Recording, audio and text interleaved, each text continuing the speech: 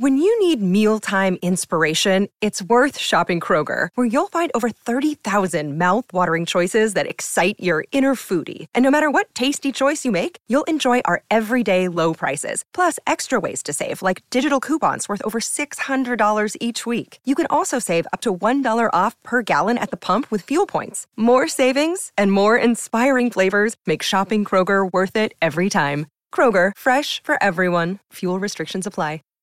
Save big on brunch for mom, all in the Kroger app. Get 16-ounce packs of flavorful Angus 90% lean ground sirloin for $4.99 each with a digital coupon. Then buy 2, get 2 free on 12 packs of delicious Coca-Cola, Pepsi, or 7-Up, all with your card. Shop these deals at your local Kroger, less than 5 miles away. Or tap the screen now to download the Kroger app to save big today. Kroger, fresh for everyone. Prices and product availability subject to change. Restrictions apply. See site for details. This is a podcast from Minute Media. It's tough when one game can recap an entire season. But that's what happened in Week 18 as the Ravens fell to Ben Roethlisberger, to the Pittsburgh Steelers, and out of the playoff picture. And we have a lot to discuss.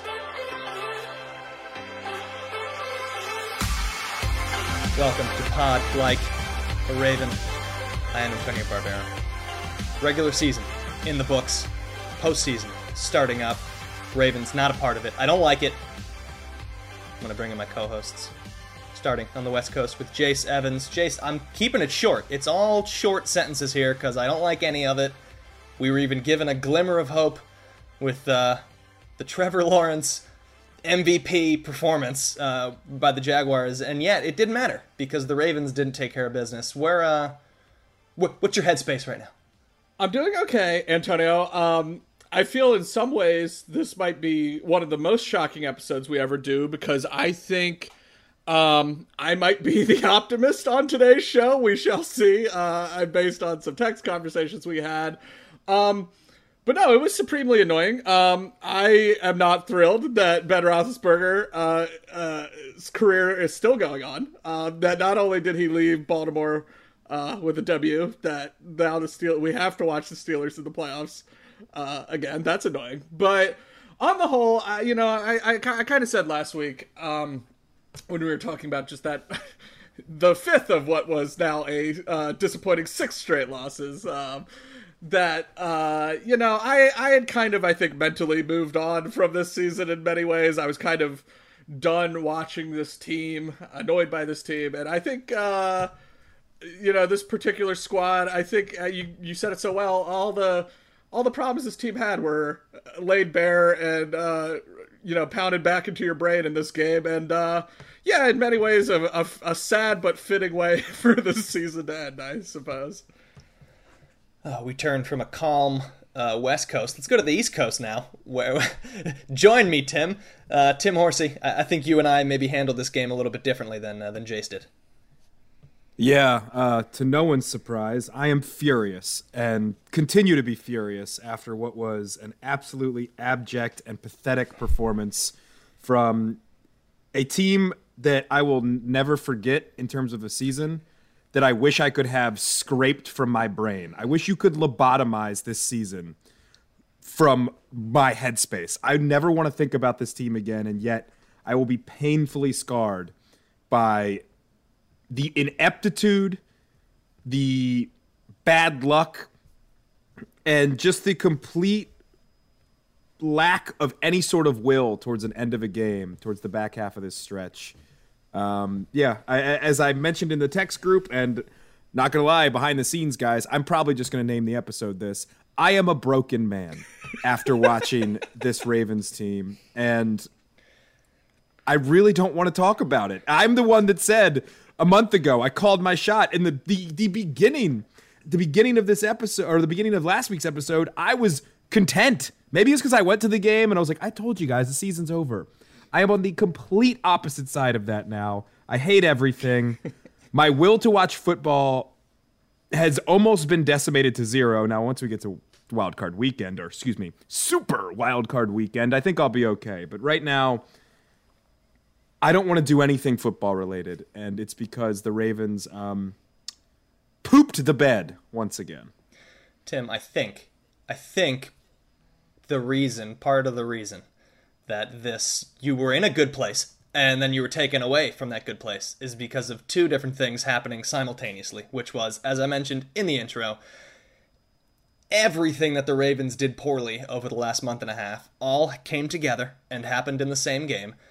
And then also, as had been happening in other games, but just peaked with this one, it reached pinnacle, drag me back in. It was the most peak. You couldn't have done anything more. With the Jaguars, they'd had a lead from the first minute of the game, and they never relinquished it. They're up 20. Things were coming together. There's a chance the Ravens take a lead. They have a nice touchdown.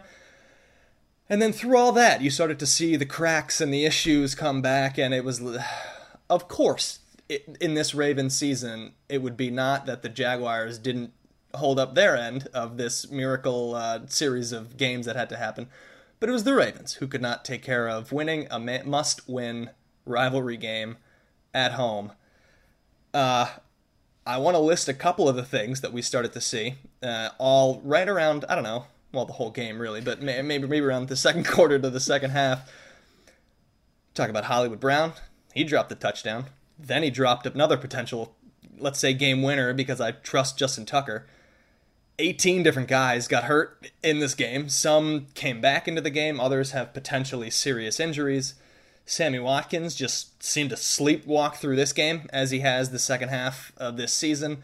Patrick Queen, oh boy, he missed some nice open field tackles against bigger, slower offensive players than he is. And then Tyler Huntley was inconsistent and could not take care of the football. All of this sounding so familiar from this stretch of losses that has led to the end of the Ravens season. They don't deserve the playoffs when you play like this, and it all peaked in this game. Let's start offensively, guys. I want to get at least a few takes here before we move on from this Ravens team. But talk about Huntley in this game. We had seen, I thought, flashes from him. I thought he looked consistent as a backup, which was amazing. I thought his accuracy was better than I'd ever expected. He stunk in this game. I don't know if it was just the speed of the Steelers' defense that was too much for him, but he just was missing throws consistently. He looked like he had sort of happy feet in the pocket a lot.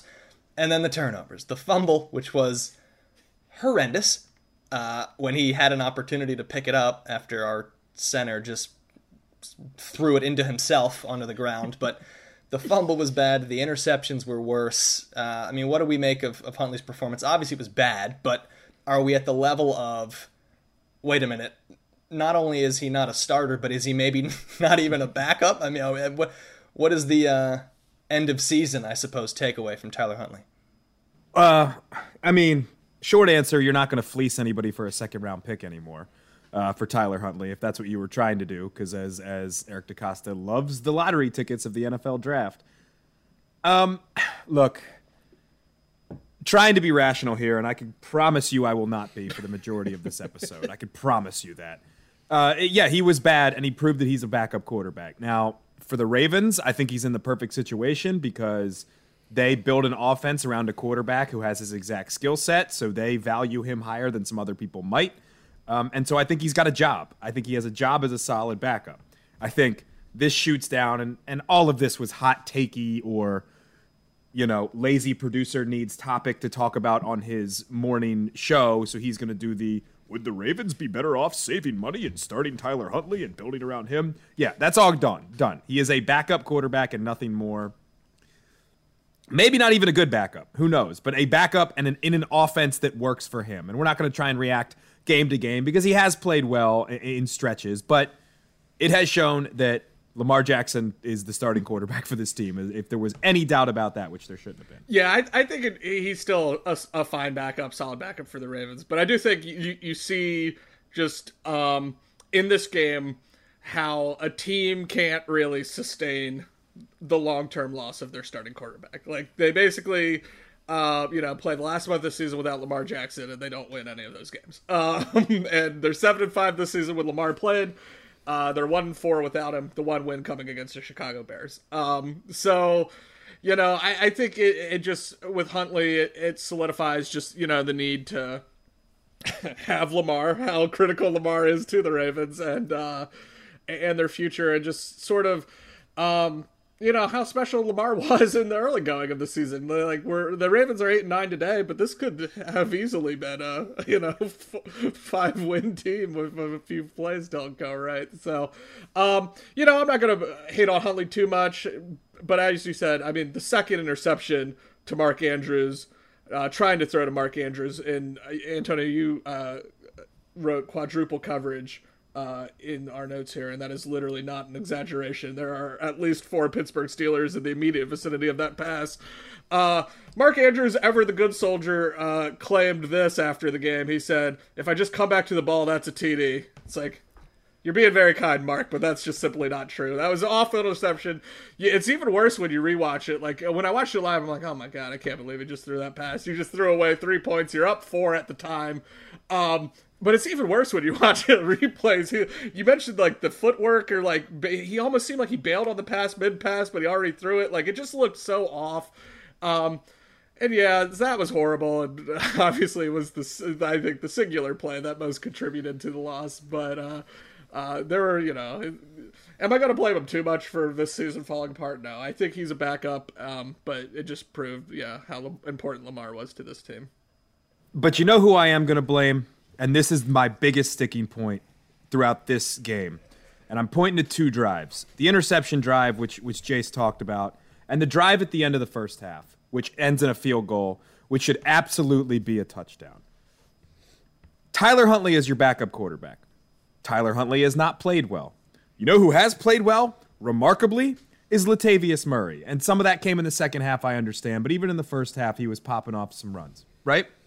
You have TJ Watt, who was doing everything he could to take the shine out of Ben Roethlisberger. And don't worry, we'll get to Ian Eagle in a minute because, he's on my Dan Fouts list. Never again, Ian. It's Ian. It's Ian. Tim, how's it spelled? For me, I-A-N. That's right. It's so Ian. What is his name? Yeah. Ian. We'll get to that in a second. You look at this final drive in the first half for the Baltimore Ravens, and I'm looking it up here. The Ravens have all 3 timeouts. All 3 of them. From the 7-yard line. 3 timeouts, 7-yard line, run game working, TJ Watt on the other side, and backup quarterback. Greg Roman, known for all of his offensive schemes. Remember back in week 5 where he's like, we haven't even shown everybody everything we have. Just you wait. We're going to have so many things. It's going to be so cool. We're going to have all the stuff. It's going to be great. Pass, short left to Devontae Freeman for a yard. Timeout number 1 by Baltimore. Huntley sacked, but then we get this just ghost Cameron Hayward helmet on helmet. I guess you have to call it because it's the quarterback call. That's fine. Which puts the Ravens at the 3 with 28 seconds left and 2 timeouts. And it's pass again, sacked by TJ Watt. He ties the record, what have you, yada, yada, yada, celebration. Have to call a timeout. Incomplete to Marquise Brown. They take another timeout with 19 seconds left. And then it's another pass. What in the hell was that? What was that? It's inexcusable coaching from a guy who you're trying to put these guys in the best position to win, and he put them in the absolute worst. Let's go to the interception. The running the ball, okay. Murray getting decent chunks of yardage. We're not even talking about the long touchdown run that he had, but they're constantly gashing this team that is speed on the edge. If Hayward's not there, if Hayward doesn't make a play in the middle of the defense, they're doing okay on guys like Devin Bush. And on second and six, from the 11, if you don't remember, it's the first play of the fourth quarter. They're driving down the field. The run game is looking okay. They get down to the 11. They go to commercial, and I'm sitting here thinking, all right, great. Just conservative, run the ball, run it down their throat. That's fine. They don't want this. The Steelers' defense did not look like they wanted it up the middle from Latavius Murray, who was bashing heads all game. And then they have that play where it's, guess what? It's the play to Andrews. Because guess who's the only person Tyler Huntley wanted to throw to outside of the final couple drives? Is Mark Andrews. They all know it's coming to Mark Andrews. And so you set him up for a play in the back of the end zone, in the middle of the field, where all the defenders are going to be, and say, well, maybe you can have a check down or you can have an outlet.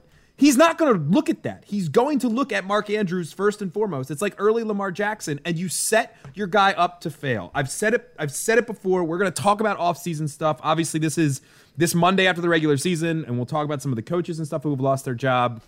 And you never want to root for somebody to lose their job because it's a horrible thing to say. But this Ravens offense needs a change. They have to have one. I'm going to beat the drum all offseason, and we'll talk about this later. But if they sit here and go, well, it was a tough season. We got a lot of fighters on this team. And, look at all the injuries and all the stuff we had to deal with, man. Bone bruise that apparently is day-to-day, but kept Lamar Jackson out for a month. But it's day-to-day. That's sure, that's what it is. Talk to the doctors about that, Lamar said. That's another thing we can get into.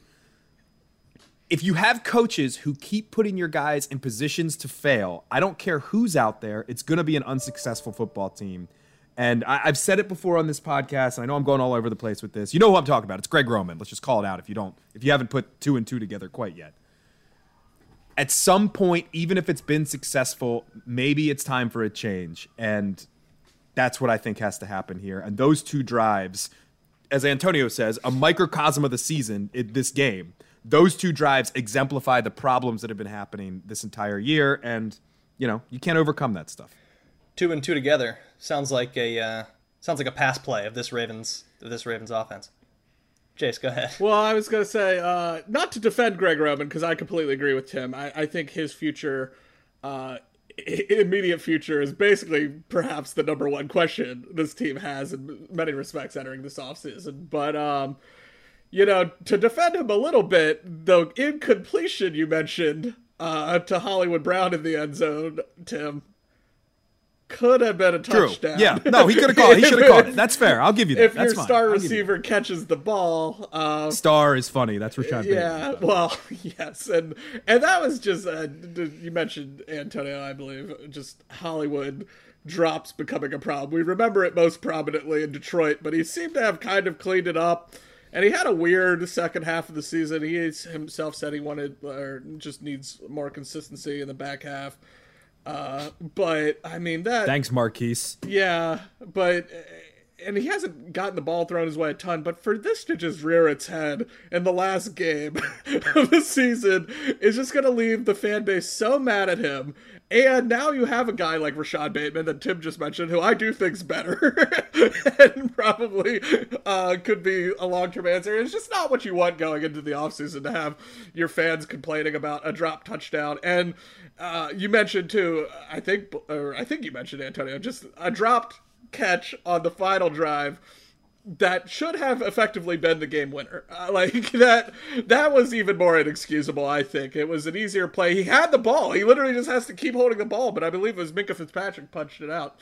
But that was just so brutal. And he holds that on and you can forgive everything else and they win the game. But no, now we have to have this talking point too, and it's very frustrating. And it's just, as we've said, it's just everything. It's Greg Roman was bad. Hollywood Brown can't catch the ball.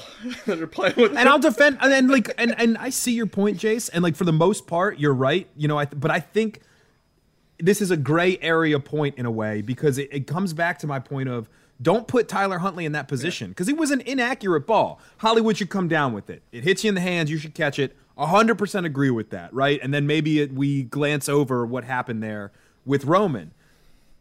But the other stuff was working, and you have the timeouts to use. You have the time to use it, and then maybe if you get desperate, you can go to a play like that, and then Huntley has to make the play. I mean, this is, again, it's balance. It's coaches and players, and that it's not solely on one person. But for me, it's just, don't even put a guy who has been inaccurate and bad from the start of this game, by the way, was flustered from the start. Don't put him in that position down there, because the Ravens, again, and we're dancing around a little bit, cannot finish in the red zone, and maybe, pounded it down their throat with a veteran in Latavius Murray rather than the guy who was clearly flustered in the moment might have been the better option. That's all. That's such a good point, Tim. Everything the Ravens just did this season was just such a struggle offensively. I believe, because Latavius Murray nearly got it, but I'm fairly certain the Ravens are the only team in the NFL to finish without a 50-yard play this entire season. And that kind of, to me, does speak to, your coordinator not exactly putting your guys in positions to break big plays. Everything was just such a struggle, and it was just so hard and grindy, and you can excuse a little bit with Lamar out. you know, with Tyler Huntley, these are the point totals he put up. 16-30 against the Packers somehow, 19-13. It was such a grind, and I completely agree with you. It was just, the guys who were there weren't exactly put in the best position to succeed, even despite, you know, all the kind of adversity they faced, the obvious personnel issues. But there was still talent here, especially the pass catching group, and I don't think it was, you know, they found the consistency they needed, given the talent they still had available. Yeah, you see this game with how Huntley started and how Huntley was doing in the middle of the game. And it seemed he really only felt comfortable when he got out of the pocket and was able to run around a little bit, had some really nice scrambles. As a team, they ran the ball 36 times for, let's say, 250 or 249 yards. Things were working there. And in a Ravens team of the past, before Lamar Jackson sort of jumped up a level, they would try to run it 40 to 50 times. When you have a backup quarterback who is that many, you know, he's that many steps below, run it 40 to 50 times in all the scenarios that Tim just mentioned. And it was working. This wasn't even something that they had to force to, you know, that they wanted to have a certain number of carries. It was working well. They could have done it so much more than they did, especially when their receiving options are Marquise Hollywood Brown, who I am convinced would have dropped that end of game catch even if Minkah Fitzpatrick hadn't hit him. It just seems like he doesn't have, he's like one step short with awareness in a lot of situations, and that maybe it's because of the drops. He sort of is getting into his own head and he overthinks stuff, but with that catch on the sidelines, he's doing like half of it. He was so focused on getting his feet in bounds and not having the heels touch that he forgot that there was a defender, or didn't notice that a defender was going to hit him, and so he loses the ball easily, drops the touchdown. On a third down play, he catches a ball and he's like heading to the sideline, and he's caught it at like 6 yards on a 3rd and 8, and he's pushed out of bounds. God. Sure, he's a small guy, but there was no sense of where the first, like, he didn't reach for the first down marker, he didn't even try to turn upfield, and it's these little, you gotta be bad. It's year 4 for him, 3 for him, for Brown. You gotta make plays at a certain point. It's like consistency and being a playmaker. That's what makes wide receivers stick in the NFL. And that is what he has admitted is what he struggled with the entire second half of the season. That's not gonna fly. So it's just something else to add to. I didn't even include the Roman stuff at the top of rearing its ugly head. It was so many things packed in to one game, and that's why Tim and I are sad, and I don't understand why Jace is just sort of running. I may have just put Jace up is a rational journalist. That's what Jace is. No, that's why. I probably just constructed mental barriers around. I think I said that. I saw Jace's one of his early texts in the game saying that he was so unbothered, and I think I remember either saying or thinking like, he's done this for himself. This is just something that Jace is. It's good that Jace has done this. He's created healthy some nice mentality. Walls. Yeah, it's for his own safety. And we haven't even talked about the defense, which played pretty well, and yet what happens to this defense in spots? They cannot get off the field, and boy didn't they in 2 key spots in this game. I'll let you guys sort of give some analysis here, but it's the back-breaking touchdown drive to give up the lead in the 4th quarter, and it's the OT, the overtime drive, that, in my opinion, this may be embarrassing, but whatever. It's the last week of the season. I'm as Tim mentioned, I'm a broken man. I was lying on the floor watching the overtime drive because of how upset all the plays were making me. On the Steelers convert a 3rd and 7, a 3rd and 9, and a 4th and 8 because they have no interest in trying to tie a game because it does nothing for them. So they're trying a 4th and 8 from midfield. By the 3rd and 9, I am lying on the ground just hoping, and that's like my body telling me, you know what's coming. You've seen it all season. You've already seen it at the end of regulation. That's what this defense is, and I hate it. And I'm a broken man. Missed tackles, open receivers, inability to sack a 39-year-old, overweight, injured man with arthritis. And it leads to a chip shot field goal, and the Ravens officially lose this game, even though in our hearts it was lost hours earlier. Let me stop. Guys, thoughts on the defensive performance? It was, I mean, so perhaps this is why, Antonio, I was not as angry as I feel like I was just so mentally prepared for Ben Roethlisberger to rip my heart out. It's like, I've seen this movie so many times before, like, it still made me mad and annoyed. Like, I would say the feeling I had was just annoyance more than anything. Like, you were especially on the fourth down, I was like, oh my God, I can't believe they converted that. Because it's like, I thought it was like tipped at the line of scrimmage. It was a horrible looking duck, and yet none of these players are able to make a play on it. And I think for me, it's weird. I leave this season, I feel like, as frustrated as I've been by Greg Roman and kind of want him gone on a personal level, at least, not, as we said, not to wish people out of jobs, but I do think it's time to make a change. I think I actually leave this season more disappointed in the defense and more annoyed by this defense. And I think greater, honestly, concerns about this defense long-term going forward. Because Lamar Jackson, in theory, will get healthier again, right? He won't have a bone bruise for the entire rest of his life. But, and maybe it's day to day, Jace. It's day to day. It's day to day. But aren't we all, Tim? But, but yeah, like, just this whole, really the whole season, you know, they started off historically bad for the Ravens. I mean, this ends as the Ravens finished 32nd in the league in pass defense. No pass defense was worse. This is the worst pass defense in the history of the franchise. And I think for, you know, as a Ravens fan, I feel like, you know, not to say we have a greater appreciation of defense, but we know what good defense looks like. We know what great defense looks like. And this is just a horrible defense devoid of playmakers. For me, it's just, that's been the annoying thing. And like, you watch their post-game comments, and the coaches, Harbaugh, and the players, Josh Bynes mentioned it, you know, everyone, Calais Campbell talked about it.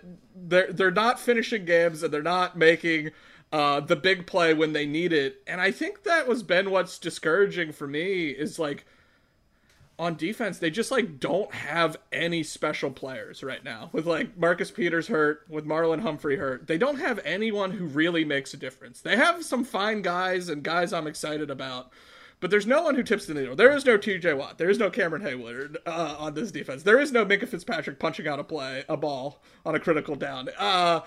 And it's just it sucks. And I think that's, for me, the thing that's hard. And then, you know, with Lamar out, I feel like you could say the same thing about the Ravens offense. There's just, like, outside of Mark Andrews this season, he was spectacular. But like everyone else, it's like, who was special on this team? And that's, a lot of the injuries have a lot to do with it, but there's also some questionable draft picks. You mentioned Patrick Queen has not worked out how we hoped he would be, certainly. And yeah, there's just no one to make a difference. They needed someone to step up and make a big play, and in the past, that guy's been Marcus Peters, and he was hurt, and then no one else filled that void this entire season.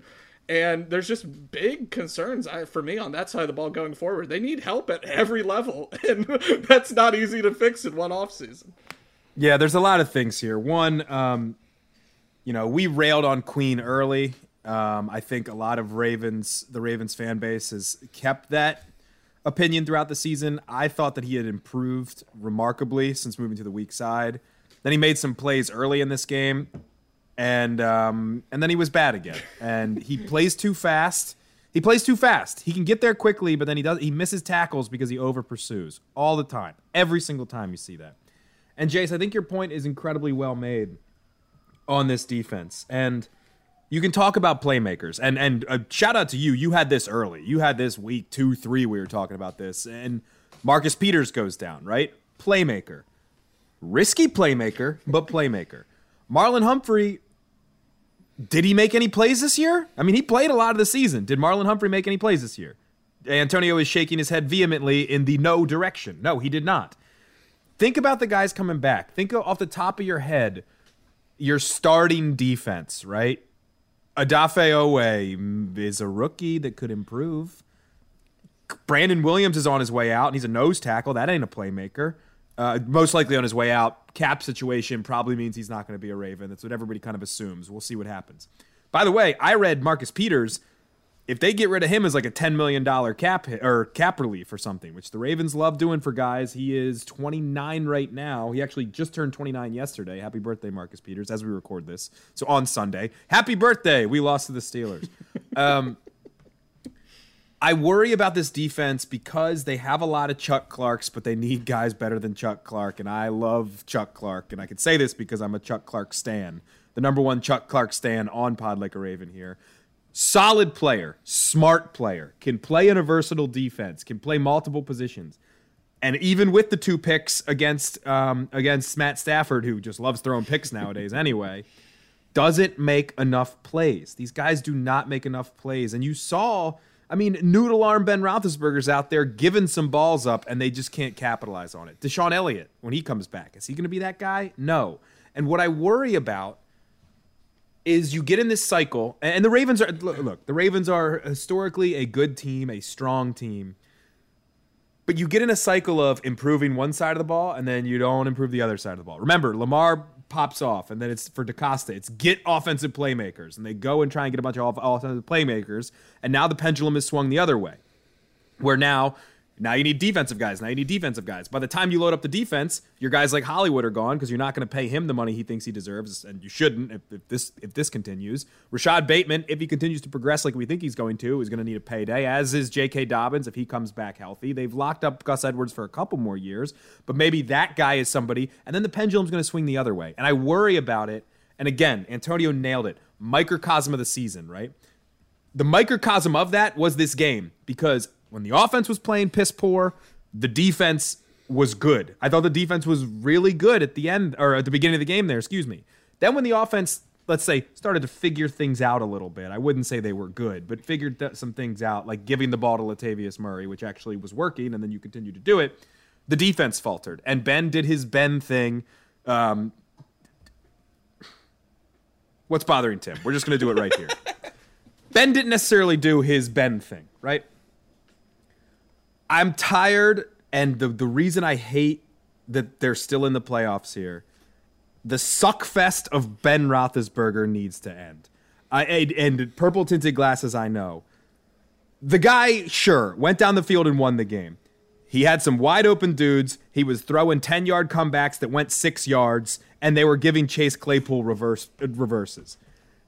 When Ian Eagle breaks out the 2 middle names, and I don't even care. I have 2 computers in front of me. I'm not going to look it up. Like Benjamin Allen Todd Bartholomew Roethlisberger IV, or whatever the hell he said, was the most self-indulging BS of all time. Like Collinsworth levels of self-indulging. Dan Dierdorf levels of I think I'm better than you and I know it.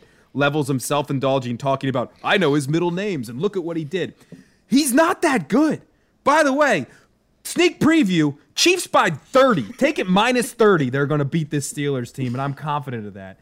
Because he's not good enough, but it's this narrative spun thing the entire time. But to the other part of what's bothering Tim, the Ravens defense are the reason that we got these moments from Ian Eagle that almost made me throw my TV outside. Because he's allowed to spruce up this fake narrative of Ben Roethlisberger in another Titanic performance when he's not the reason they won that football game. Let's be very clear about that. Because the defense wouldn't make the plays. And it was 3rd and 8, like Antonio said. They throw the ball, as many people point out, the smart football people on Twitter point out. 3rd and 8, they throw it 5 yards, but the guy makes a play and gets 8.5, and then it's a first down. But that's Benjamin Allen Todd Roethlisberger Jr. Like, what a play he made. He didn't make a play. He can barely throw the ball anymore. He got it 4 yards down the field. Najee Harris makes an incredible catch and is able to move the chains up the field. He did that. Credit Najee Harris, by the way. The guy with the amazing story who has helped a bunch of people from like his hometown and was a foster kid and all this stuff. Credit that guy. That guy's fine. Don't credit the old, and we don't have to bring up past things, 40-year-old quarterback who can't throw the ball anymore. But the Ravens defense didn't make their plays, and that's why they were able to push this narrative. And it just, overall, again, name of the episode, I am a broken man because of it.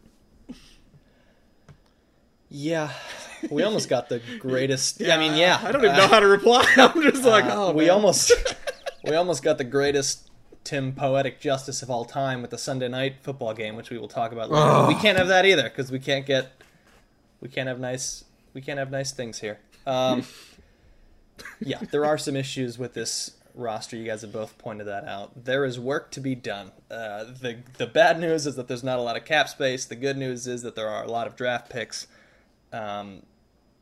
You think about, like, you see playmakers. I mean, blue chippers. Like, how many does this team have, and how many do the current playoff teams have, especially the upper echelon teams, which the Ravens are supposed to be. Even with the roster they have right now with healthy players. Antonio, and not to cut you off, I'm sorry. Like, not even blue chippers where you're thinking of, like, I don't know why this guy comes first, but like Tyrann Mathieu or Jalen Ramsey, whatever, Aaron Donald, like if these guys. Think of a Max Crosby.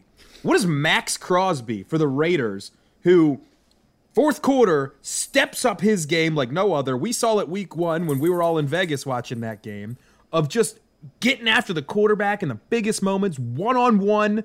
Now he does the TJ Watt BS of going against the right tackle, but we don't need to bring that up.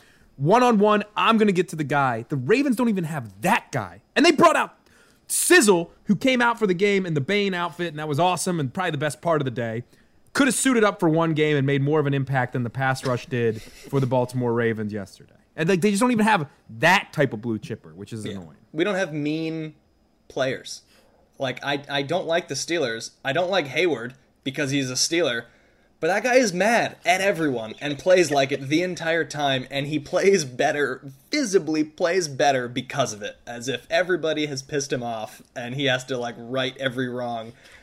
And that translates to his game. We don't have anyone on our defense that has that, much less, as Jace mentioned, a defensive player who can catch a football with Peters Such a good point. out. Brandon Stevens, he was the offensive player who now plays defense. He dropped an interception. If you want some poetic justice there, he's supposed to have the best hands of any player on the defense. And had a ball. Now we know why he switched to try to play a defensive position. Oh my gosh. He didn't even look like he knew how to, like, the hands were in the wrong spot trying to catch it. It hit him off the shoulder pad.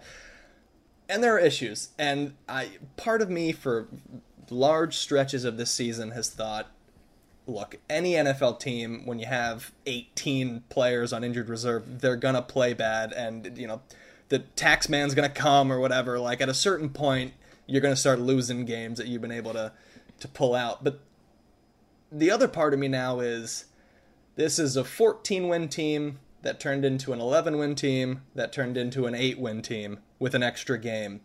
And I'm concerned that is the window already closed, guys? We're going to pay Lamar. We have holes. Players get hurt. And we're going to be even more strapped financially than we were before. And I'm a little concerned about the long term of this team. So with that, final point for the Ravens before we turn to the NFL. This is me talking also, saying this stuff. Final reviews, final thoughts for this team. We're going to have, we'll do the season reviews weeks from now, but final thoughts from this game, and talk me off the ledge here. Like, are there pieces here? Am I wrong? Is this going to be an 11-win, 12-win team again? Yes, and let's start with the very positive first. So the Ravens finished last in the AFC North. As of Monday, as of recording, the opponents have been confirmed. So let's just run through these very quickly. Obviously, your division opponents, home and away: Steelers, Browns, Bengals. Let's go away first. The teams that we don't face at the bank: the New York Jets, the New York Giants, the Jacksonville Jaguars, New England Patriots, Tampa Bay Buccaneers, and New Orleans Saints away from home. The last three, not great, but guess what? Joe Judge is still around, apparently, so we get to go up to the Meadowlands and have some fun there. Home, like I mentioned, the 3 divisional games. The Buffalo Bills, tough. Miami Dolphins, the Atlanta Revenge Falcons. Game? Yeah, right. Miami Dolphins revenge game, the Atlanta Falcons, the Carolina Panthers, and the Denver Broncos. Now, if Aaron Rodgers isn't playing for Carolina nor Denver, which who knows, or Russell Wilson or what have you, these teams looking for a quarterback, I'm feeling pretty confident about that. On the personnel and actual future of it, outside of, because, the schedule could change completely. Tim, real quick on this. I didn't realize the Broncos were on the schedule, so that's a great opportunity for Vic Fangio and that crew to right the wrong of this season when they were so mad about how the Ravens tried to, do things positively on offense, and only they did, and not the Broncos in a blowout. So it'll be good to. I'm seeing something on the ticker here. Vic Fangio out. Broncos not in the postseason. I think we talked about this weeks ago, so I just had to make sure that that was out on the airwaves. So now please continue. Personnel. I was going to say, do you mean when Vic Fangio is coaching this defense into a top 3 unit in the league? That's what I thought you meant, is the Ravens. And I love you, Wink, but questions there too. In terms of player personnel and stuff, I think you have to shade it with I don't love this over optimistic, well, our guys are fighters and everybody will be back, because guess what? Coming back from injuries is hard. And the fact that a lot of these were season-ending injuries, we didn't even talk about Tyus Bowser towards Achilles, like at the end of the season. These are tough injuries to deal with, and you never know if a guy. It's different nowadays. I know you never know how a guy's going to come back from an ACL. You never know how a guy's going to come back from, terrible elbow injury, what have you, whatever it was. And especially guys, Marcus Peters in football years, a bit older, 29, coming off an ACL. It's going to be tougher. All that being said, the blue chippers of this team, as Antonio talked about, are coming back. Let's think about it from a positive point of view. If they come back and they come back healthy, think of this team: Ronnie Stanley, Marcus Peters, Marlon Humphrey, J.K. Dobbins, Gus Edwards, Deshaun Elliott, who maybe not a playmaker but an absolute missile in the defensive backfield, who was okay for the team when he was there. Important guys to this team. So I think Lamar Jackson, by the way, forgot to mention him because you just forget that it was day to day. It's day to day. It still just irks me the wrong way, but we don't have to get into that. I think I'm optimistic based on what happens, and we'll see what happens in the offseason, what have you. I'm relatively optimistic. But I also understand that we cannot go into next year going Super Bowl team again. Super Bowl team, got to do it this year. That's the expectation. Because I think we've found, and this is the pessimist in me right now, the I am broken man. I don't know if the Ravens are at that level. And maybe they just proved me wrong, and they've certainly done that before, but I just don't think they're there at current standing.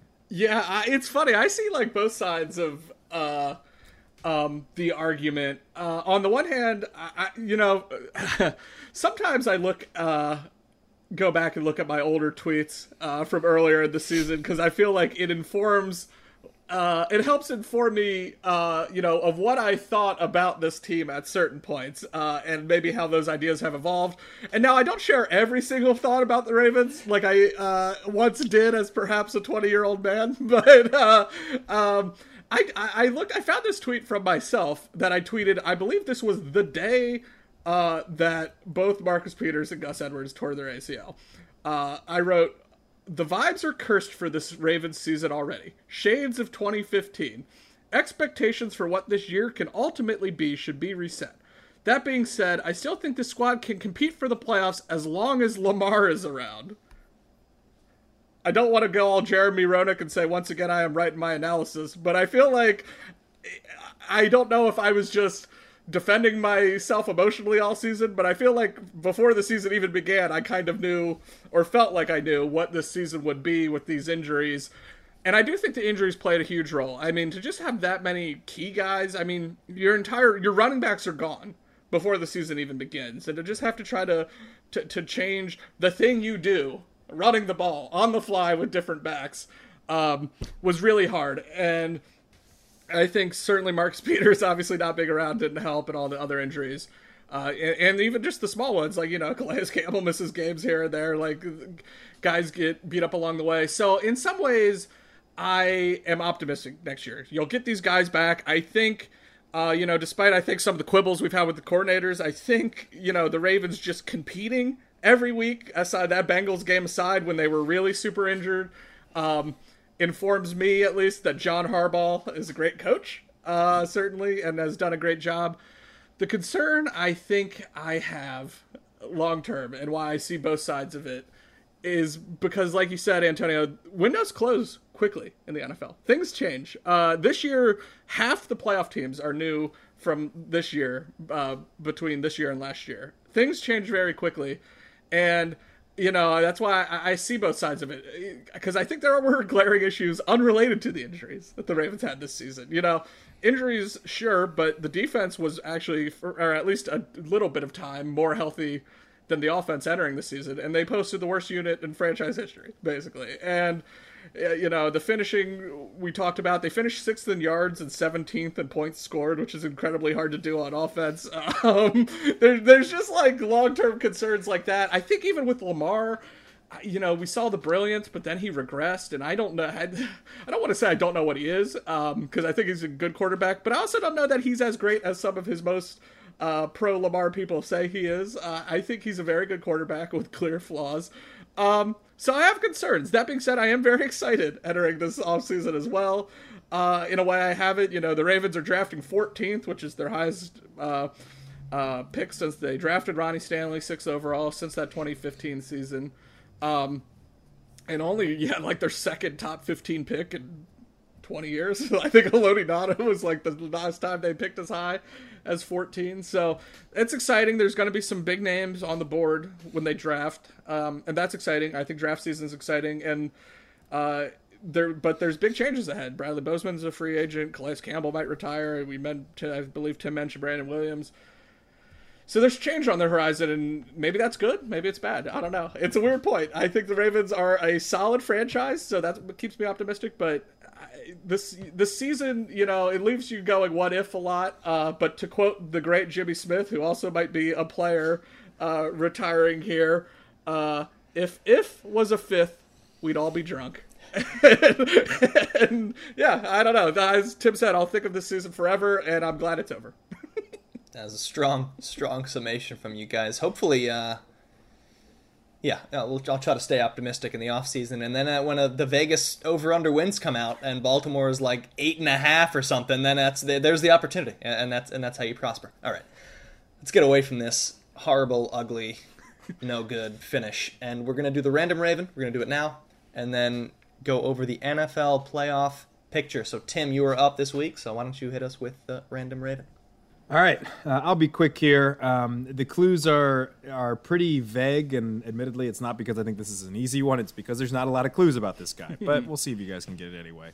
Clue number 1, this player was drafted in the 5th round of the 2003 NFL Draft by the Ravens.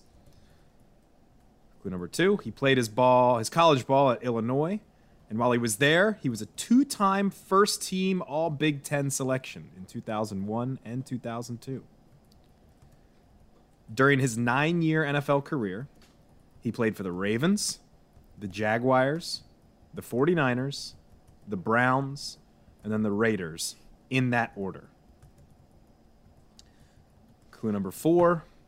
In his 3rd season for the Ravens, in 2006, the 13-3 year, he started every game on a Ravens offensive line that also featured Jonathan Ogden, Kedrick Vincent, and former Random Ravens Mike Flynn and Jason Brown.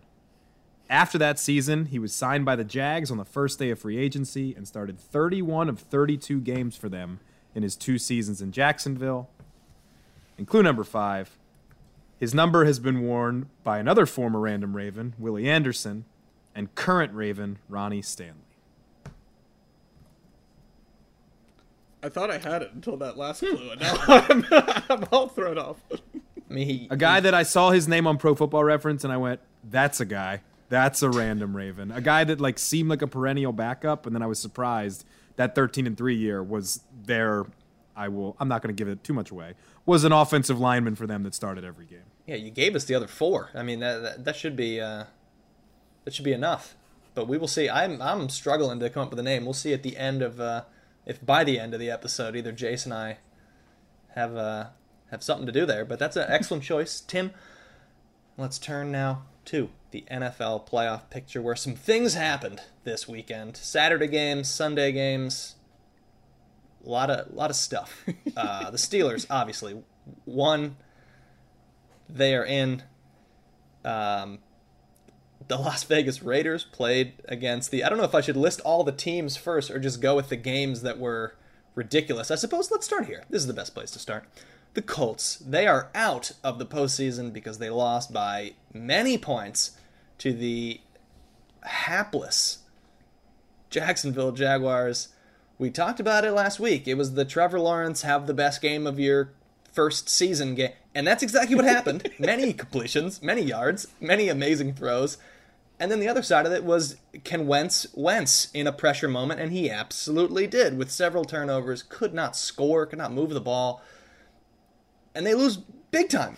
I don't know if you guys were watching any of this. Obviously, it was happening at the same time as the Ravens game. But, Jace, how? What? This was Why? the most shocking result of the day, and there was some crazy games. It was a wild day of NFL football, but this was easily the result. Like, for me, leaving Sunday, and I think it will get overshadowed by the events that happened Sunday night. We can get into that, but this was the most important game of the day because it set the stage for everything we saw after, and it was stunning. I mean, the Jaguars looked awful. There were, possibly hundreds of fans wearing clown outfits in the stands based on how horrible the Jaguars have been. There's a lot of discontent in the Jacksonville fan base, and rightly so. They went 1-15 last year, drafted a guy viewed as a generational quarterback, and were 2-14 entering this game, and the worst team in the NFL.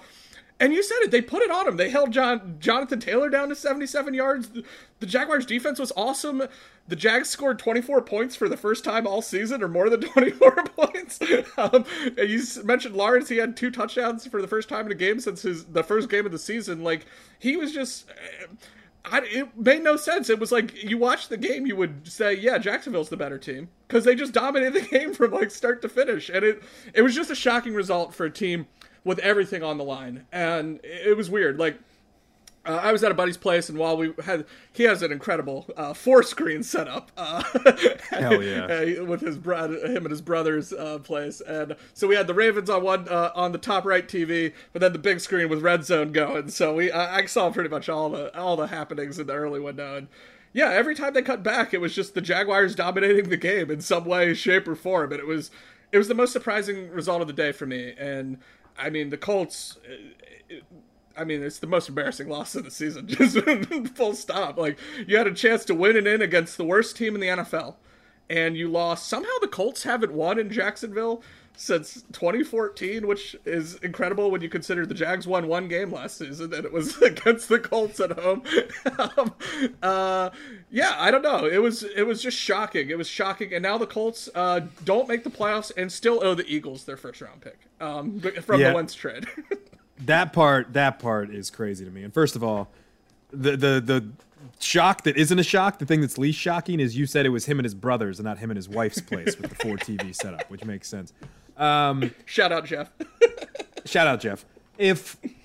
I'm incredibly jealous. I have to move the second TV out just for Red Zone, but to have 4, oh my goodness. It was glorious.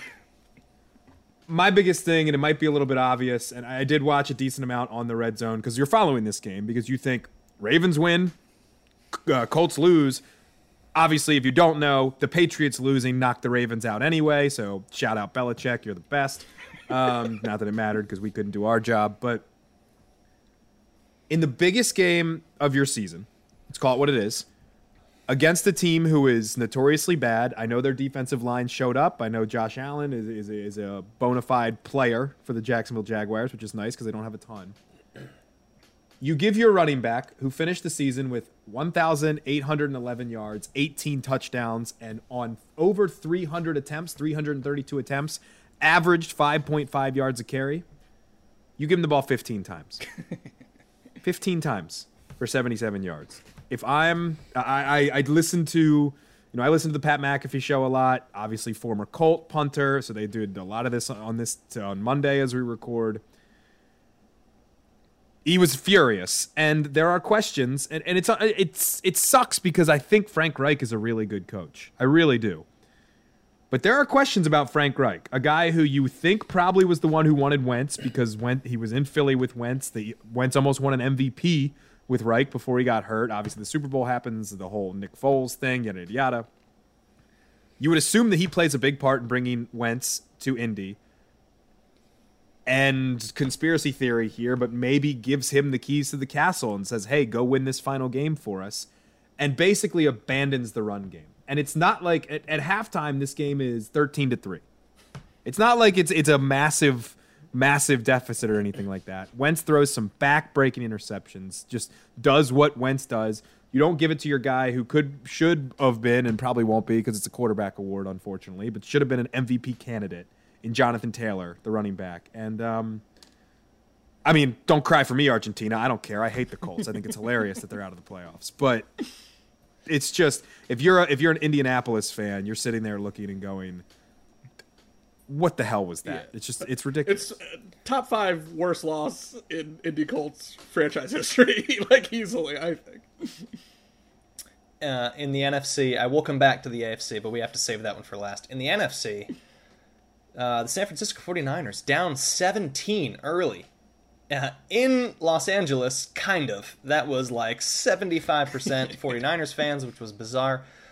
Come back to beat the Rams, take a playoff spot, say bye to the Saints.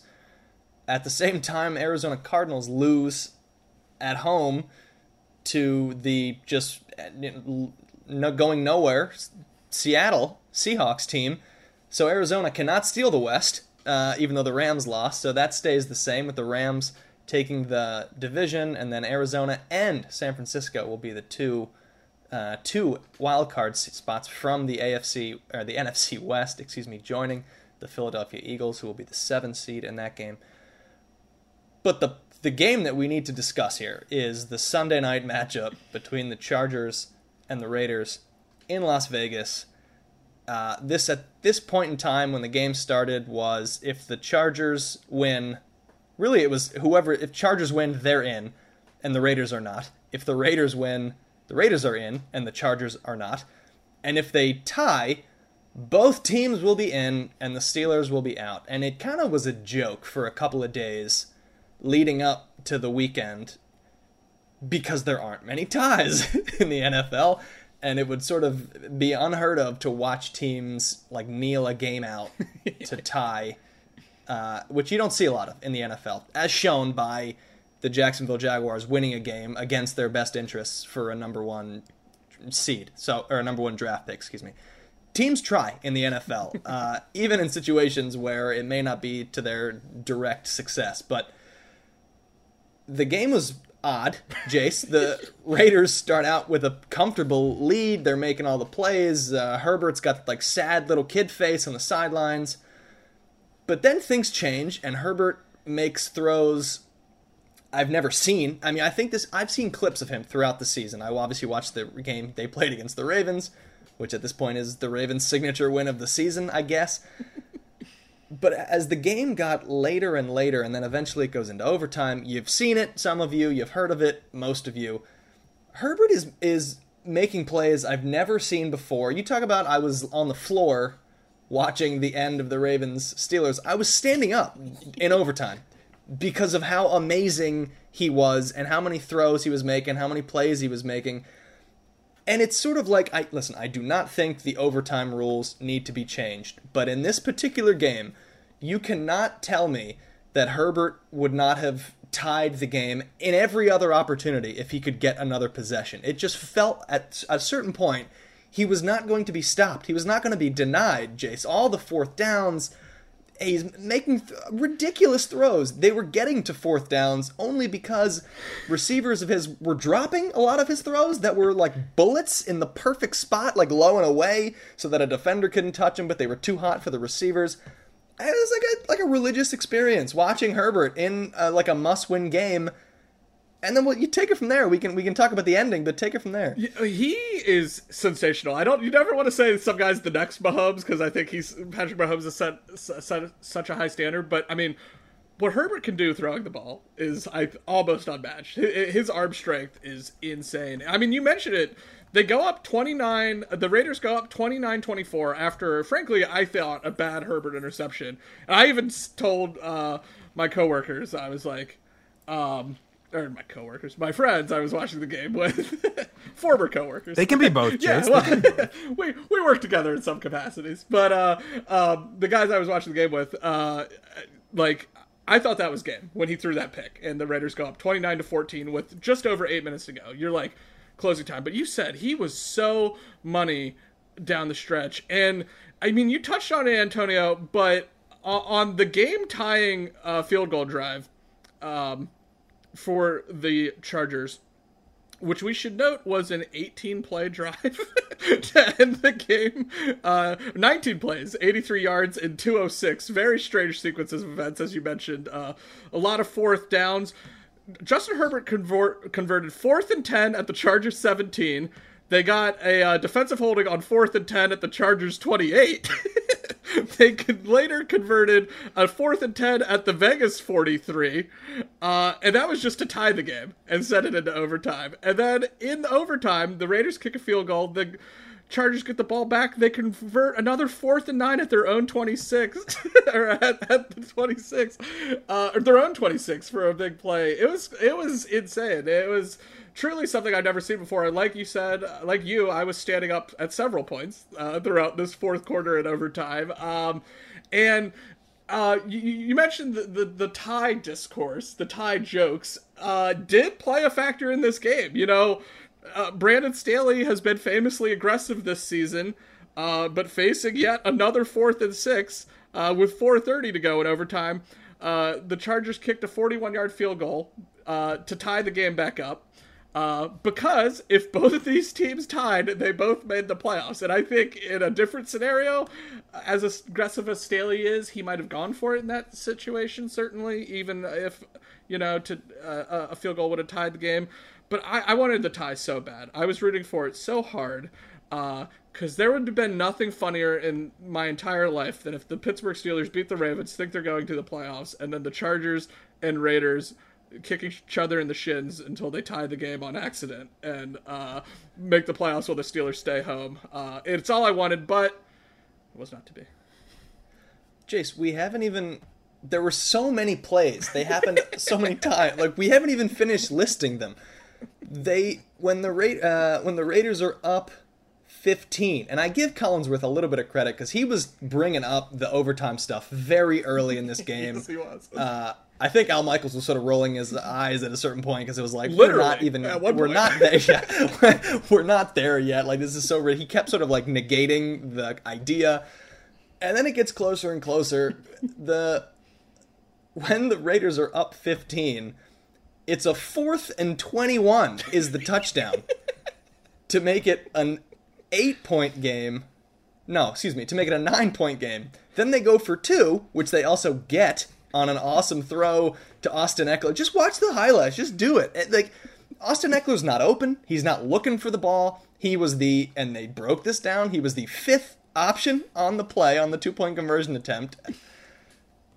They get to a 7-point game, and the touchdown is thrown with 0 time left on the clock. Also, yeah, we did the throw before that, they're on the Las Vegas 29-yard line with 10 seconds left, and Herbert throws this like missile to the sideline that Guyton is somehow able to catch. They call it incomplete, but it is complete. It's on the sideline, so he's able to catch it and roll out of bounds to save a couple of seconds. I guess that was with 15 seconds left, and that put it to 10, or 10 seconds put it down to 5. It shouldn't have happened. 15 different times this game should have ended, and Herbert made every single play. He was like 15 for 15 in gotta-have-it plays. It was truly mind-blowing, and it's so frustrating that he is not in the postseason. Well, yes, in classic Chargers fashion, the Raiders win this game with 0 seconds on the clock. In a game, again, they tie, and they both go to the playoffs, but I respect the Raiders for knocking their longtime rivals out of the playoffs, even if it hurt the Ravens hurt the Ravens by proxy in the end by not giving us the joy of the Steelers missing the playoffs via a tie in the season's final game. But yeah, it was very Chargers to hit all that and still lose in the end because their run defense stunk. The Raiders seemed pretty content to kind of play it low and slow, and they still couldn't stop Josh Jacobs from running for like 10 yards, 15 yards. On that here's the thing, Jason. There's a couple things here. Staley takes the timeout with 38 seconds left. Bisaccia has come out, Rich Bisaccia, the coach who, by the way, has done a fantastic job with this Raiders team, I think should get the head coaching role. Guess what? Owners don't like special teams guys. They do not like hiring special teams coordinators because it's not a sexy pick. I give you John Harbaugh, Super Bowl champion, special teams coordinator, but a guy who knows how to put a locker room together, which Bisaccia seems like he's had to do with all of the stuff that the Raiders have gone through this season, as you listening would well know.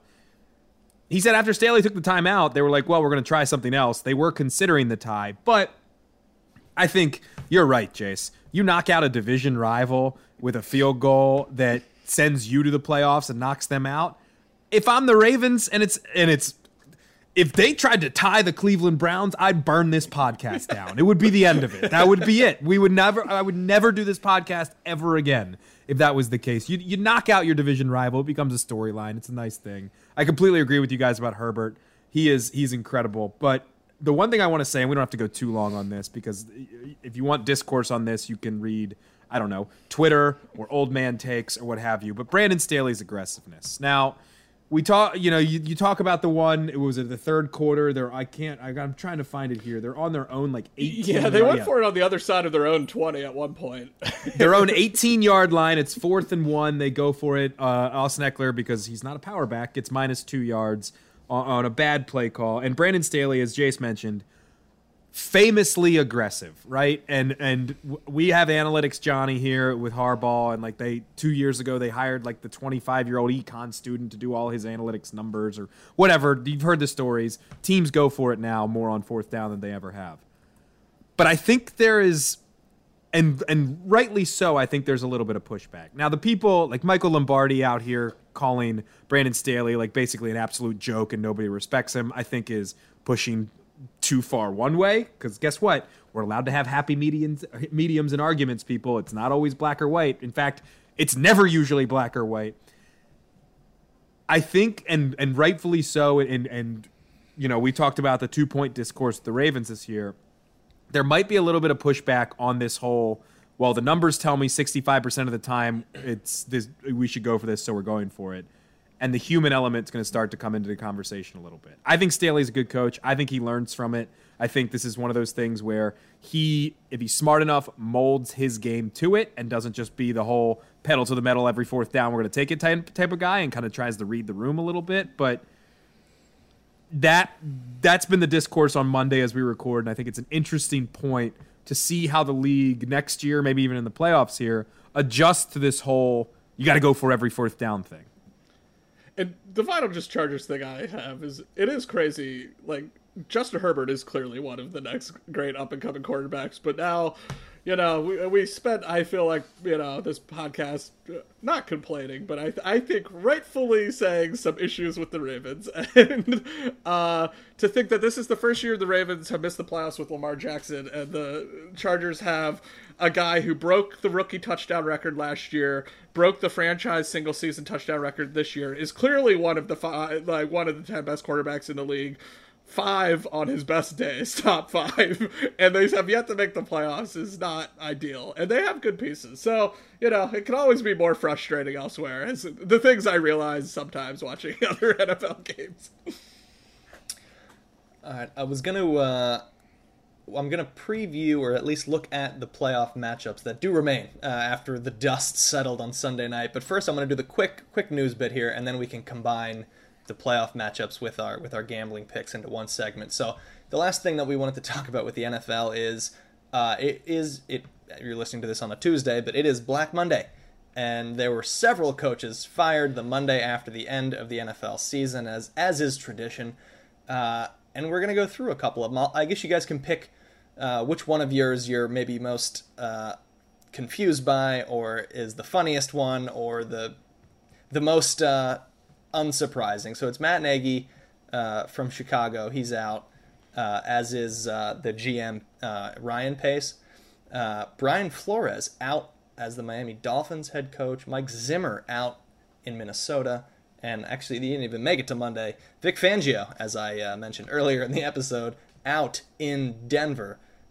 So, guys, which of these 4 maybe is most notable for you? Flores definitely is the most notable for me because, I think the Dolphins did have a disappointing season, according to, based, I guess, on what some people projected. But I don't know that you can really view it that way too much, because this team started 1-7 and then they finished 9-8, so they win 7 of their last 8 games, starting against our Baltimore Ravens. And to me, that's just a sign of a pretty good coach, I think, to when things were down certainly for the Dolphins. 1-7. You some people peg you as a playoff contender after they went 10-6 last year. 1-7 is disappointing, but they became the first team in NFL history to lose 7 straight and win 7 straight games in the same regular season. And to just like have that level of fight, it just seemed to be the mark of a really good coach. You know, Marty Schottenheimer is like the only guy who kind of did a similar streak before, and he's one of the greats of all time. So, you know, for me, I was just stunned to see Flores. I think he's done a really good job. They went 5-11 in his first season, but then they've gone 10-6 and 9-8. And, you know, this is a franchise that employed Adam Gase for 4 years. Like, you feel like they just have had such a revolving door at coach. Like, Joe Philbin came in there for a while, and just not a lot of excitement. And it seemed like Flores was really building something and is pretty solid, and I was just really surprised by the move. It certainly seems like it kind of came down to, you know, the GM and maybe some of the issues the franchise seemingly has had with Tua Tagovailoa, which might be issues Brian Flores had with Tua, because, you know, these constant Deshaun Watson to the Dolphins rumors are coming from somewhere, certainly within the Dolphins organization, you would think. So I don't know if it was all tied to this or what have you, but it certainly was the one that shocked me the most. None of the others were surprising. Fangio had to go, and to answer your other question, is the funniest of the firings for obvious reasons for Ravens fans. But Zimmer we talked about. I think he's also a good coach, but it was time. And Nagy had been a dead man walking for half the season, so I wasn't really surprised by that at all, to be honest. And they probably needed to clean house in Chicago. So, yeah, the Flores one's the most stunning one. I think if he wants a head coaching job, he's going to be one of the top probably candidates in this cycle because of his unexpected firing. Yeah, I mean, first on Flores, because it's the easy answer. It's definitely GM and owner versus coach thing with the Tua stuff. That's what everybody's reporting. That makes them sense. Flores is a good coach. And let me caveat this with this statement. I think Flores is a good coach. I completely agree with Jace. He's getting a head coaching job somewhere. Look who they beat in their winning streak. I'll leave it there. You can do your own research. They beat the likes of Jake Fromm. Lamar Jackson and the Ravens to start their winning streak is the best win easily of this Miami run that was like, oh, they were 7-0 and it was remarkable. And they ended up beating a bunch of nobodies and then a Patriots team that didn't really need the game at the end here in week 18. So take it with a bit of grain of salt. You nailed everything. I think with Nagy, interesting, and I've seen it from people that I know that are Bears fans, and you kind of look on Twitter. Ryan Pace is gone as well. They're calling for President Ted Phillips, who apparently remains on as well. They want a full clean house there. Not going to happen. People in power stay in power because they have friends in power. You all know how this goes. Mike Zimmer and Rick Spielman go as well. That Minnesota job is very interesting to me. I think that team is pretty talented, especially look Justin Jefferson, Adam Thielen, Dalvin Cook on offense. You got some defensive playmakers as well. Kirk Cousins only has a year left, so you can deal with 1 year of Kirk. Maybe you try and find your quarterback after that. And then Fangio, I feel a bit bad for. And I know the whole Ravens discourse and him complaining, whatever. It's fine. I honestly don't care about that. Fangio, I feel a little bit bad for because John Elway doesn't know how to pick quarterbacks and thinks he knows how to pick quarterbacks. So I love that Denver job. Whoever gets that Denver job, if they can bring in somebody to play quarterback for them, I think it's a good job. The one that I think is the most shocking, and it's not on this list here, and I did mention it, is the New York Football Giants. One of the preeminent franchises in the National Football League who over, I think it's the last 5 years, Jace, you can correct me if I'm wrong, have the worst record in the National Football League. Giants are tied with the Jets. Oh, excuse me. Tied with Both the New York teams have the same record in the last 5 years, and they're the worst in the NFL. And I want to take a quote from a Giants fan that went viral on Twitter. If you didn't see this, 3rd and 9 on their own, and I'm looking at the play right here, 4-yard line. The Giants line up in basically a kneeling formation and try and run a quarterback sneak. This is at the Meadowlands. The entire place goes after Joe Judge, and some guy goes, quote, "This isn't some clown show." Well, I'm sorry, Giants fans. It is a clown show there. If you haven't heard the news, Dave Gettleman has, quote unquote, retired, the general manager. They have forced him out the door, but they are keeping Joe Judge on. Now, reports, Joe Judge, Mr. Fake Belichick 3,609. The last guy to come out of here, try and be Matt Patricia and be all tough, making guys, these professional athletes, wear full pads and do push-ups in training camp when they're professional athletes and have been through this a million times.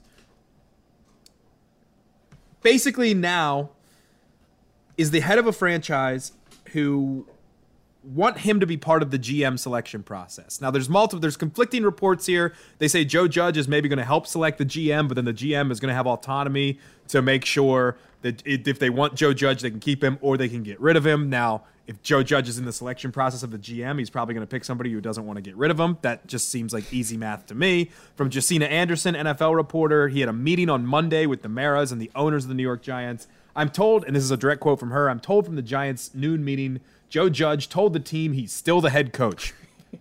There's a sentence. To the coaches, Judges acknowledged a need for, quote, his own self-evaluation and that they'll, quote, have a good team next season and the answers are in this room. Joe Judge is fighting for his job and they're not going to make the move to cut him. And so he's just going to keep making decisions for a franchise that has continually been piss poor.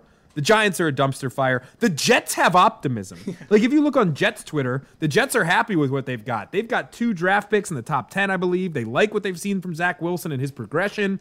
They can see some talent. Robert Saleh is a good head coach. They have a good guy running the franchise as the GM. And apologies, I don't have the name in front of me right now, but they've had some strong drafts. Vera Tucker and Becton on the offensive line are great foundational pieces. And the Giants, on the other hand, are just an absolute dumpster fire. And it comes down to Joe Judge, who thinks he is judge, jury, and executioner when he clearly shouldn't. The Giants, Joe Judge. Maybe GM candidate, Joe Judge. Head coach and GM candidate. It worked so well for Bill O'Brien. Like, one of the last Belichick disciples to get both jobs. Yeah, I agree with you, Tim. The Judge still being there, even if they bring in a GM and eventually fire him, it's just shocking. I saw this stat on Twitter today that the Giants are just the second team since 1978, which is when the schedule went to 16 games, to lose each of their last 6 games by at least 11 points. So they're just non-competitive. They threw for negative net yards for the first time by any team in 12 years the other day, last week. It's horrible, and I can't believe he's still there. But yeah, that's the most shocking thing of all of Black Monday for sure. All right, with that, let's turn now to the playoff matchups. Do a little handicapping, do a little picking. And here is the schedule. So 2 games Saturday. Las Vegas at Cincinnati. That line's Cincy by 6.5. The New England Patriots going to Buffalo on Saturday night. That's Buffalo by -4.5. Philadelphia Eagles traveling to Tampa Bay on Sunday. That's the Bucs favored by 8.5. Later Sunday, San Francisco 49ers head to Dallas. That line is 3. Sunday night, Pittsburgh heads to Kansas City. That line is 12.5 or 30, depending on who you listen to. And then Monday night, because of course we need this. There's a Monday night playoff game, and it's Arizona at LA Rams, and that line is Rams by 4. Guys, obviously we'll be watching all of these games, so I'm not going to ask which game are you going to be watching, but which game intrigues you the most, which ones, we're going to kind of combine this into what's going to be the game that you're watching, like the most fun game for you, and then what are some picks that you like and some lines that you think may be intriguing. The game I'm most excited for is actually 49ers-Cowboys, I will say. The Cowboys have been kind of weird against good teams this year. Their record kind of hides that fact, but they went 6-0 against the NFC East and 6-5 against everyone else. And the Niners, did they do it the most convincingly? Not exactly, but they did fight their way into the playoffs. A pretty impressive comeback on the quote-unquote road, as you mentioned earlier in the show. And Jimmy G's dealing with a thumb injury, and he looked awful at times, but then had some brilliant plays in leading the 49ers comeback. So he's a hard guy to figure out. I think the other reason I'm excited is it's 49ers Cowboys. It's a historic classic rivalry, perhaps the greatest uniform matchup in NFL. It's an underrated one, certainly, with the I think we'll see a really good one in the Super Bowl. I'll just put that out there. I think so too, as well, Tim. But so I'm very excited for that. The other one I'll say is just the NFC West rematch on Monday night. That it's on Monday night is weird. Both of these teams won in each other's house this season.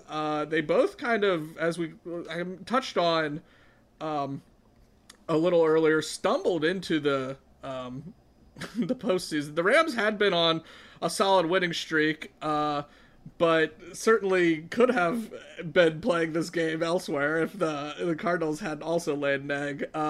So for both teams to be falling flat, Stafford's been throwing a ton of picks entering the playoffs, including the one that ended the game against the 49ers in overtime when he just kind of tried to heave one up. So I don't know what to expect really in this game. I could see either team winning. The Rams sometimes have had a good home field with fans in the stands this season, but certainly didn't show on Sunday. So yeah, I think it's just I think that's the game that I have the most uncertainty about which team wins, because both teams are incredibly inconsistent entering the playoffs. Yeah, I'm with you. 49ers Cowboys, I agree, is kind of the legacy matchup, and it's also the hot hand team, and I'll do my picks here. The hot hand team versus a team that everybody wants to like, but who knows? We'll have to see. But outside of that, man, I'll be honest, a lot of these games don't really intrigue me. I don't love division matchups again in the playoffs for some reason. Maybe it's just like Pats Bills. I don't necessarily want to see again unless it's like later down the line and they're like the part of the Final Four or something. I don't know. It's just a personal preference. The Eagles Bucks. Who knows? It'll probably be another result where, if you don't remember, the Bucs started their playoff campaign against another NFC East team. Taylor Heineke almost beat them, and then they went on to win the Super Bowl, annoyingly. The other one outside of 49ers Cowboys, only because you mentioned that one, Jace, I'll go with the first game. Raiders Bengals interests me.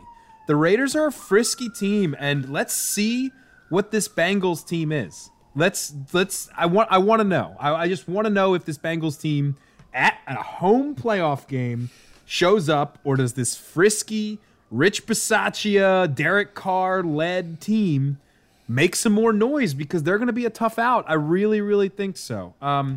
Do I think so enough to pick them? No. Last week, I went 2-1. My 3 picks for the playoffs. Speaking of the first game I talked about, and I like the Cowboys. If you've listened to this podcast, you know I do like the Cowboys. But there's something about a mean green football team that runs the ball to the point where they've converted a wide receiver to play running back, and he's become one of the most dynamic running backs in the league. A team with the likes of Bosa, Fred Warner, guys that want to hit you, guys that want to punch you in the mouth. I love a team like the San Francisco 49ers. Has it been consistent? No, as Jace mentioned. Jimmy G played his butt off in Week 18 to get them into the playoffs here, is dealing with some injuries, can always kind of be the factor for them, but I think overall has played relatively well, spurned by the, hey, you guys moved up to pick a quarterback who clearly isn't ready for the NFL at number 3. So give me San Fran +3 against the Dallas Cowboys. I don't know if they win, but I think it's close. My other picks, too, I'll go to this game that I just said I don't like in the division matchups. It's New England Patriots and the Buffalo Bills. Now, in the first matchup, Mac Jones only had to throw 3 times. It's a weird weather game. I think you can probably throw that out. The Patriots have been slipping recently, while the Bills have been kind of getting up to another level, showing that the Bills are maybe ready for this. But something about the Bills scares me. I think the Bills are kind of soft. I think they are. Maybe they figured something out. But 4.5, I know the Patriots have been slipping, but a 4.5-point spread in the round 3 matchup between 2 division rivals, it's too many points. I don't know who wins, but I'm going to take New England in the points there, +4.5. And then my final one, I mentioned it before, and I will wholeheartedly admit it's a complete spite bet. It's Kansas City -12.5. It's Kansas City -16.5. It's Kansas City -20.5. It's Kansas City -30.5. I want Kansas City to beat the brakes off of Benjamin Todd Bartholomew, Allen Roethlisberger Jr. the second, the third, and win that football game and move on, and we never have to hear about Big Ben ever again. I wish it were that simple, Tim, but I am actually kicking the Steelers to cover the spread.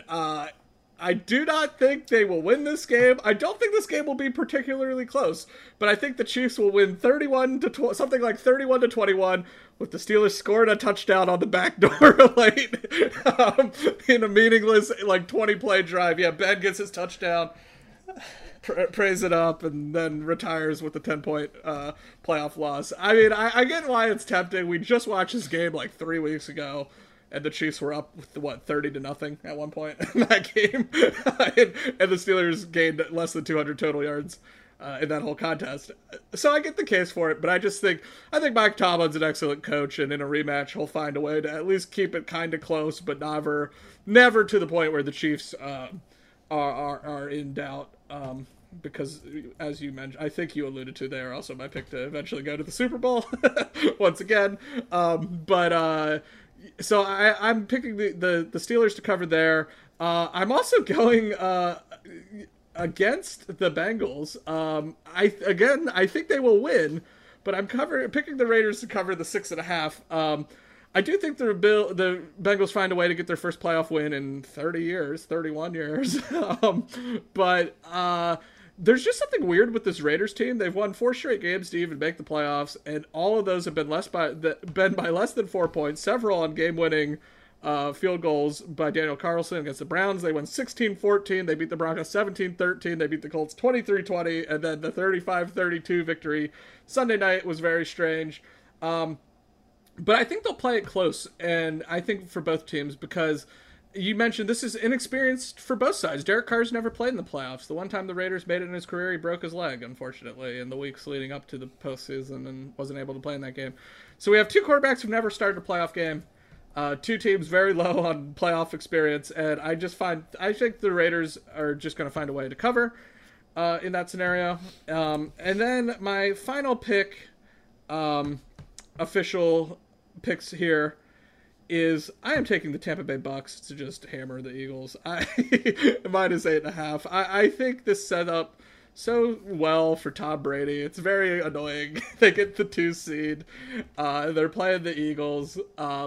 Even with some of the drama that surrounded the team in recent weeks, I think it's a nice story the Eagles made it. They can run the ball a little bit pretty well, historic levels for their franchise. But I just, when push comes to shove, I don't see Tom Brady losing a home playoff game to Jalen Hurts. So that's kind of what it boils down to, I think. I think at least for one more week, the Bucks' title defense continues.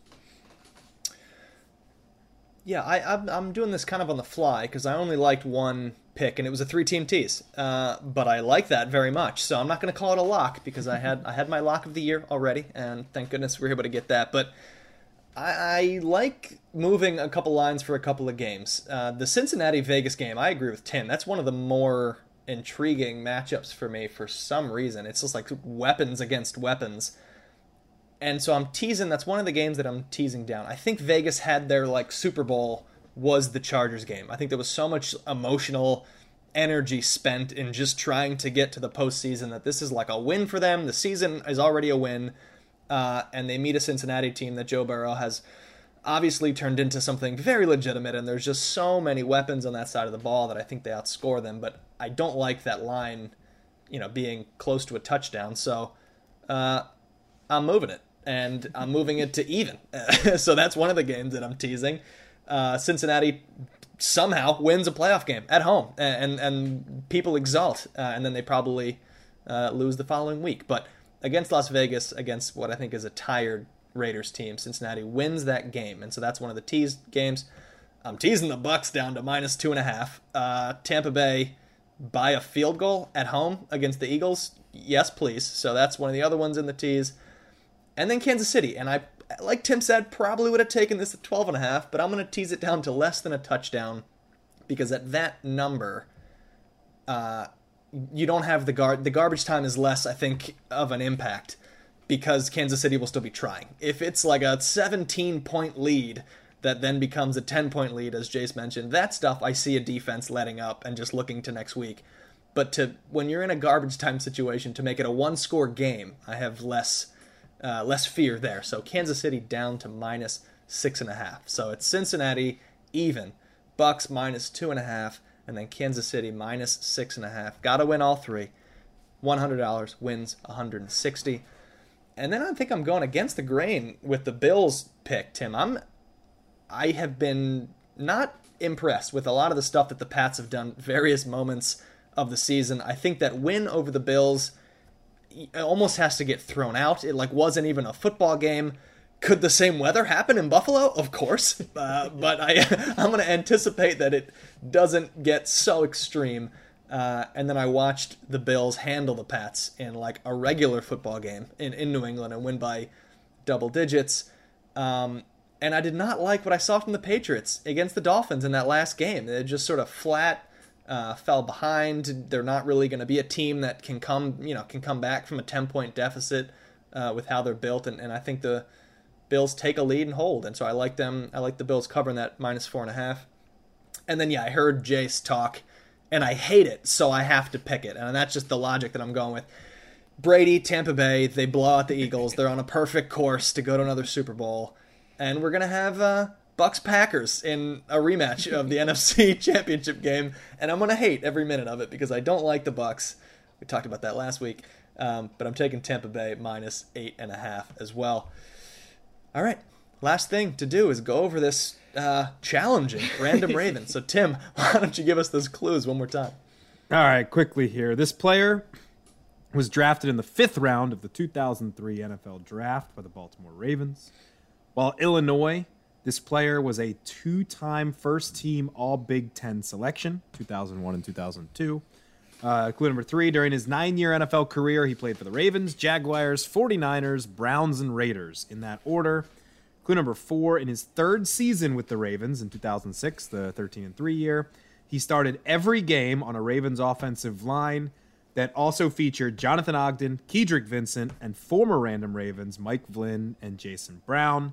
After that season, he was signed by the Jags on the first day of free agency and started 31 of 32 games in his 2 seasons in Jacksonville.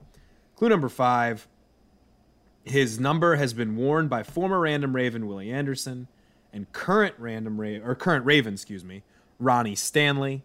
And I'm going to do an on-the-fly bonus clue here for the both of you. This player shares a first name with a player who the Ravens re-signed late in the year this season.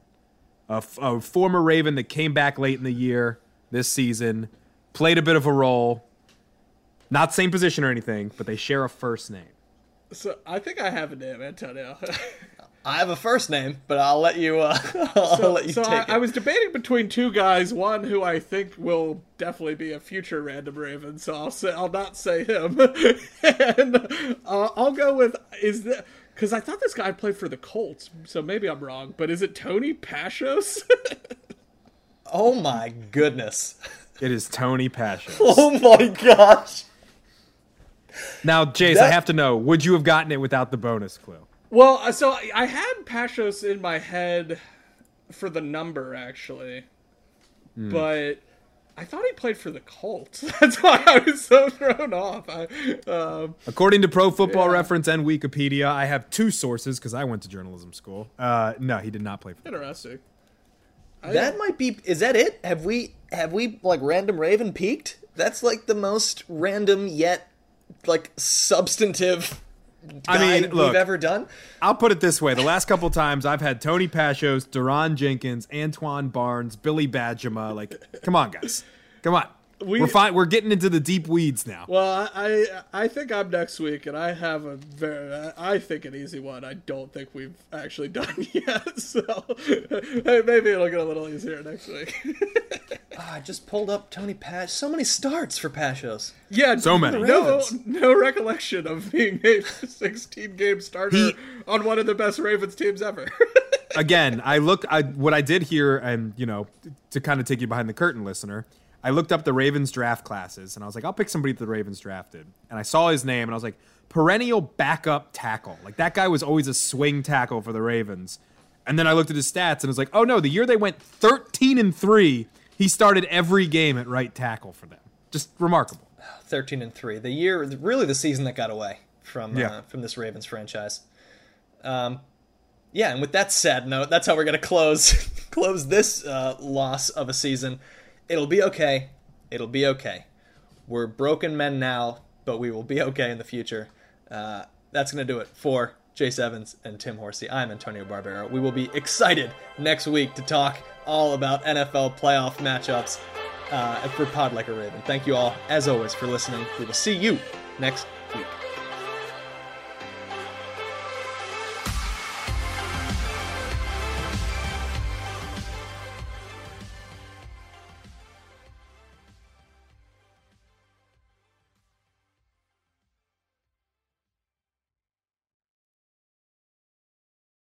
When you need mealtime inspiration, it's worth shopping Kroger, where you'll find over 30,000 mouth-watering choices that excite your inner foodie. And no matter what tasty choice you make, you'll enjoy our everyday low prices, plus extra ways to save, like digital coupons worth over $600 each week. You can also save up to $1 off per gallon at the pump with fuel points. More savings and more inspiring flavors make shopping Kroger worth it every time. Kroger, fresh for everyone. Fuel restrictions apply. Save big on brunch for mom, all in the Kroger app. Get 16-ounce packs of flavorful Angus 90% lean ground sirloin for $4.99 each with a digital coupon. Then buy 2, get 2 free on 12 packs of delicious Coca-Cola, Pepsi, or 7-Up, all with your card. Shop these deals at your local Kroger, less than 5 miles away. Or tap the screen now to download the Kroger app to save big today. Kroger, fresh for everyone. Prices and product availability subject to change. Restrictions apply. See site for details.